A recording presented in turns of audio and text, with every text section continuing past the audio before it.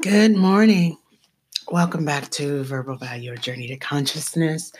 It's your girl Vanna. We are back for day 30 out of 31 decrees of blessing for your life. And what we have for today is blessed with angelic service. And the decrees are as follows. I decree that I am watched over by God's angels. I decree that angels bring provisions to me.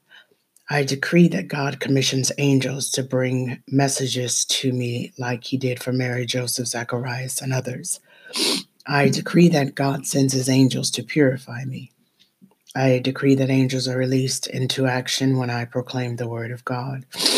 I decree that God has given his angels charge over me to protect me from harm.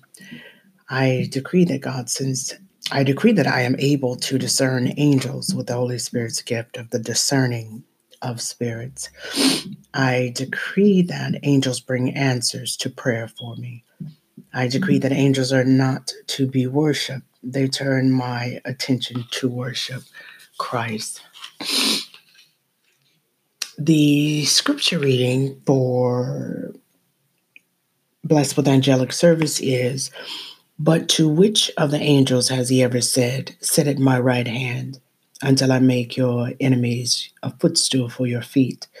Are they not all ministering spirits sent out to render service for the sake of those who will inherit salvation?" Hebrews 1:13 through 14. Well, we are almost at the end of 31 Degrees of Blessing for your life. One more day to go. Today is Friday, TGIF, and I'm excited. I love the weekend. Let's see. Let's have a fruitful Friday. Make it a good, positive day. Think of something that you want to happen today and just go make it happen. Make it a blessed day. Make it a positive day. Remember, for every negative, there is a positive. And this is the day that the Lord has made, and we shall rejoice and be glad in it.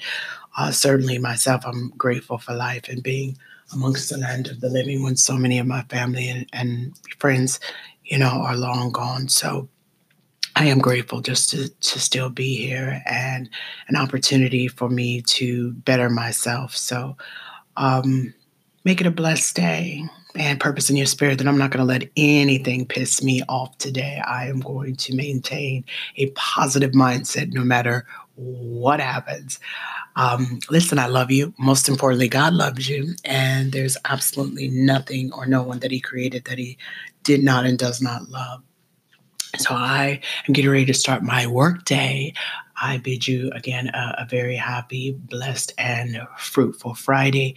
I will be back on tomorrow. Until then, I will say love and light. God bless you and namaste.